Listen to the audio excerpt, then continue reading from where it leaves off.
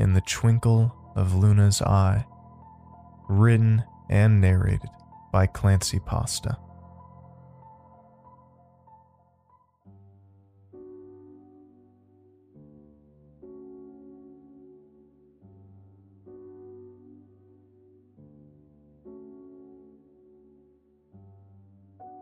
The night was hazed with a faint mist of lavender, purple plumes of slow-mo smoke floating by at a snail's pace, and I was imitating a bird. Perched up top on the side of my rooftop, I gazed out across the setting sun, across the acres upon acres of forestry and road, farm and barn, into the distant mountains and faint sparkles of the distant cityscape. In 15 minutes' time, the sun was no more, and the once glowing mist had slipped into a hidden form, obscuring the city lights and adding an extra layer of clouded fuzz to the moon. Legs still dangling on the rooftop's edge, I lay back, propping my head up with my hands. I observed and appreciated our beloved satellite. What would we do without Luna? The one planetoid close enough to intrigue and ponder upon with informed contemplation. But even if the moon disappeared from the sky, the stars and planets, nebula, in that striking portion of the Milky Way galaxy would still be there for our ancient ancestors to study. But what if they floated off screen as well? Total darkness envelops the night sky. A pitch darkness the likes of which is reserved for vision behind the eyes.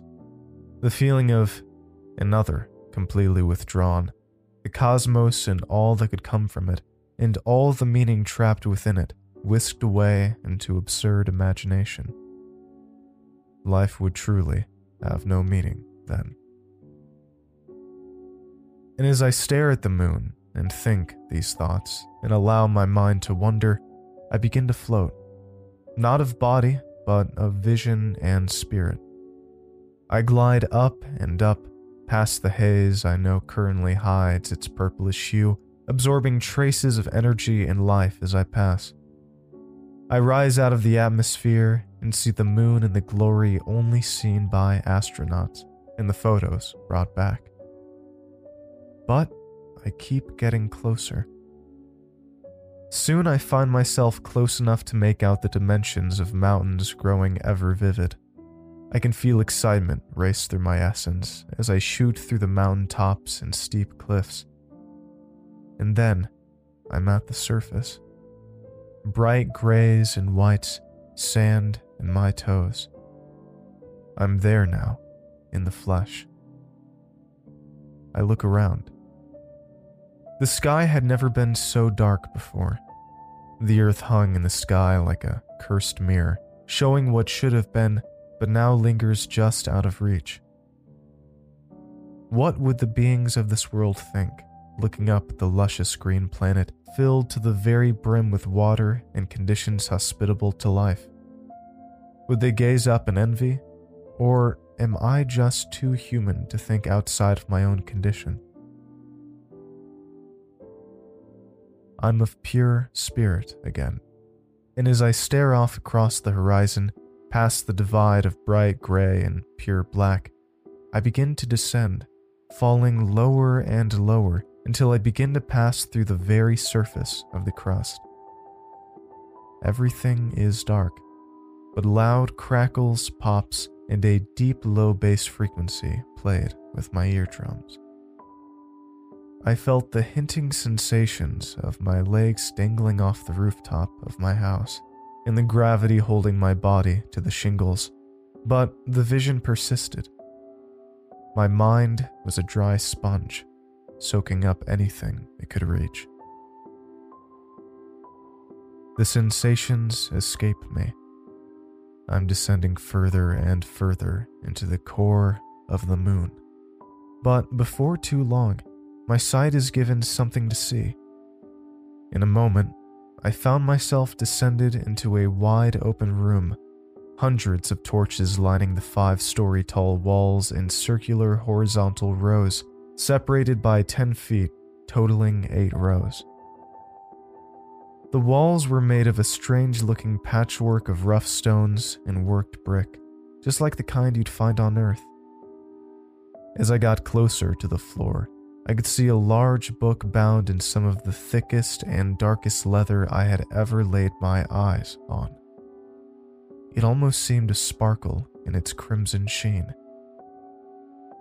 Getting ever closer, I was delightfully surprised to find the title embroidered on in my native language, English.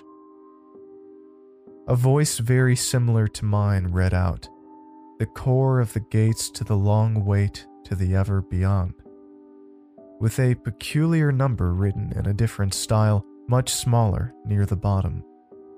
79,000 BC. Before long, the hefty cover flipped open.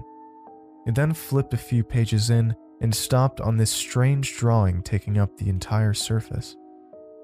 It was of a strange tree, fairly two-dimensional, with branches to each side in total symmetry, totaling 17, with 8 on each side and 1 straight down the middle. The trunk descends into a gray soil, and the roots dig ever deeper down and across the midsection. Each branch glows of a different color, one bright orange, another neon yellow, another a shockingly deep red, and a few shades of sparkling blues. The background was filled with light sketches of stars and strange geometric objects. Cubes and cones and pyramids all floated in wispy depiction. Then, the cover began to rise into a 90-degree angle and then closed altogether with a loud slam. My consciousness began rising up from the stone and brick floor, and as I passed the first ring of torches, and then the second, my speed began to increase. The rest of the torch rings flew past me in a single second, my speed still increasing. I fly up and through the crust of the moon's surface, out through the sky, and with a deep lungful of breath, I found myself fully back inside my own body. I sat up, barely catching myself from falling off the roof, nearly hyperventilating, and tried to calm down. Eventually, I laid back down, but only halfway, propping myself up on my elbows so I could see out across the land and keep myself alert. I gazed out across the land and took in the serenity. I heard an owl make its call from the plot of forestry that lines my left. I close my eyes and feel the crisp air flowing through my nostrils, so cool it nearly feels like peppermint vapors. Eventually, my mind settled down and wandered back to the vision. I saw that book in my mind's eye, the towering rings of torches or candles circling above me, ever narrowing into the sky from my perception of depth. As I allowed the image to hover in my mind, it slowly solidified. Before long, the faint imprint of an impression of an image had crystallized into solid complexion. I was now back, not only in mind and spirit, but in body as well. I stood up and looked around. The light of the flames flickered shadows across the brick and stone. It was cool, yet without a hint of a breeze, the air shockingly fresh for a place so deeply hidden in the depths of our satellite. I walked over to the wall, noticing after my first step that gravity as I knew it on Earth was still with me. I decided to pay this detail no mind and focus intently on the visions and sensations before me. The lowest row of flames was about 6 feet off of the ground, just above my gaze, as opposed to the 10 separating each group. Up close now, I could tell for sure that the blaze was from a torch, looking rather like a rough branch as opposed to a sculpted scepter. Impaled to the wall with a thick iron nail, The bottom of the branch tilted to lean into a groove between brick and rock in the wall for support. Studying the torches for a while, I was suddenly struck with a realization, a detail that hadn't become evident until that very moment, after examining a few torches up close. What I noticed was this.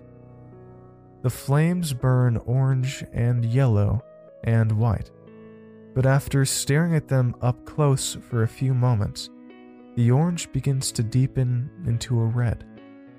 Stare for a few moments longer, perhaps 30 seconds to a minute or so, and that flame eventually crossfades to a brilliant, blazing blue. However, let the flame leave your peripheral vision for even a millisecond, and turning back you'll find that original, normal color palette of oranges and yellows. This will happen if you even blink for too long. I played with this for a while to solidify my discovery, and when I got bored with that, I decided to test it to its limits. I sat down on the floor much colder than even the stale air around me was, and eased my way onto my back, shifting my feet closer to my hips and arcing my knees up into the air for support. I held the back of my head in my hands and lowered until just a section of the bottom row was in my view. And then I waited. Staring into the row of lights, it took much longer to get going, but get going it most definitely did. After a few minutes of flame gazing, I began to figure it didn't work in groups, but just as I was about to give up, the red started to come through. I kept my eyes open, allowing only the briefest of blinks, and stared on. Another few minutes later, the red began to dim, the beginning stage of its transition to blue. A minute later, and the brilliant alien radiance of the blue was all-encompassing. It was brilliant, a sight I couldn't imagine taking back with me to Earth. How would anyone understand such a magical sight? As I continued my gaze, I was curious as to what would come next. I had always looked away after reaching the blue, the brilliant brightness of it threatening to burn its way into my retinas. But I was determined this time, and farther away, admiring them from the ground, it felt a bit easier. I laid there for probably about 5 minutes, squinting to keep my eyes open, before I noticed the flame begin to change. But as opposed to dimming, as the red had, in the orange before it, right before a major change, the intensity of the light began to increase. I strained and squinted ever harder, knowing that with the time and effort it took to get this going, I may not have another chance. The light grew and grew in intensity and radiance, and within a minute, not even the wall was visible. All I could see or feel was the bright blue light. It was everything I ever was, or could ever hope to be. I lost awareness of my body, and all sound escaped me aside from a growing tinnitus. Dots of white began to emerge from the blue everything, perfectly positioned in a gradient almost reminiscent of a childhood magic found in books of illusion.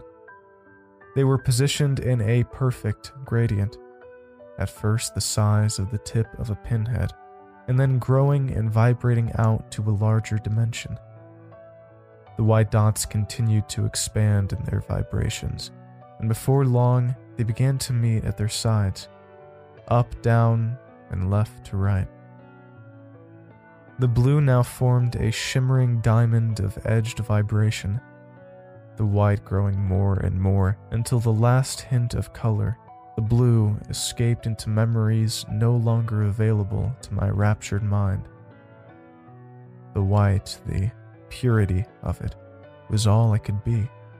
It was all I ever was. It was all I ever knew. Suddenly, pearls of amber and shimmering cuts of stone fell like a bumbling brook off the face of a waterfall. Stunning jewels of crimson and ivory struck my eyes, sight blending into taste and pleasure flowing up my essence into a pottery of luck and wonder. Unspeakable and unbelievable experiences flowed from one to the other, my mind barely able to process the unearthly bliss from one moment to the next. Senses blended together, and entirely new ones presented themselves like they had always been there to begin with. Sight and sound became one and the same. Physical sensation and the fabric of time weaved into a single moment of experience. If I could feel the organs of my eyes, tears would have flowed from stunned awe. Perhaps they were. And then, the otherworldly dream of indescribable complexity and beauty collapsed into total darkness. And within the span of only a few moments, I could feel a cool breeze against my skin and the gravity weighing against my legs once more. Opening my eyes, I saw that gorgeous beauty, the infinitely infinitesimal, small enough to fit inside your eye, and yet infinitely infinite moon. I was back on the roof, back to reality. Glancing down to my wrist, the clock claims it to be just past midnight. To my shock, hours had passed to the visions. I crawled my way down the roof, sliding down the gutter barely stable enough to handle my descent.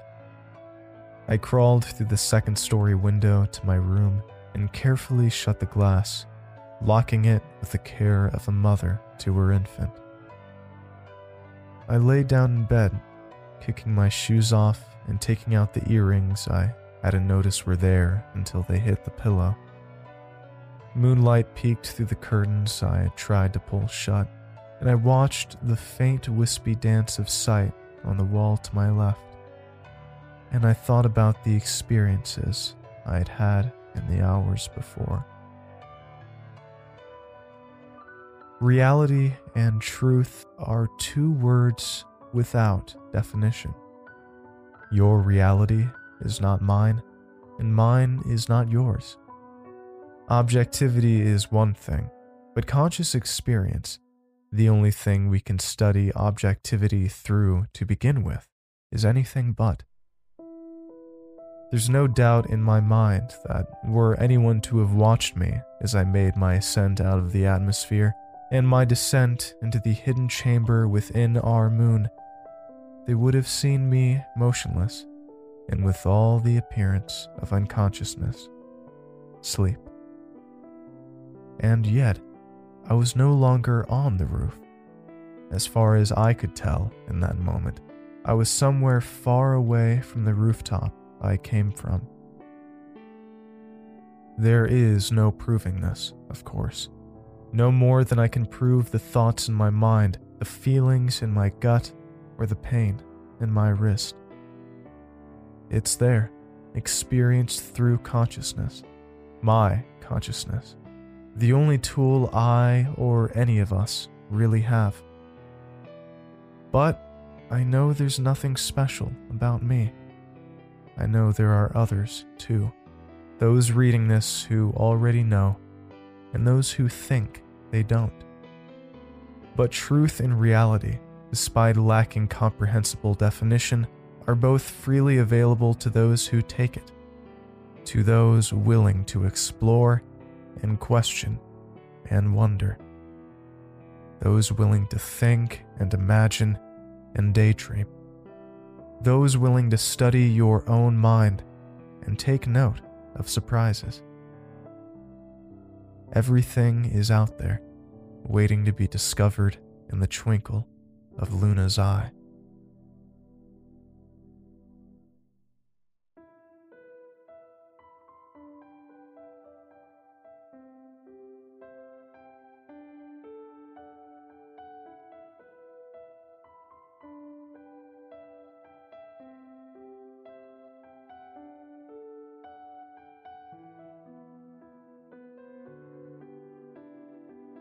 Okay. Well, thank you all so much for listening. If you enjoyed, please give it a like, subscribe, or follow for more if you haven't already, and let me know what you thought in the comments below. If you'd like to help send in a tip or support the channel, you can always go to my Patreon page at patreon.com/clancypasta.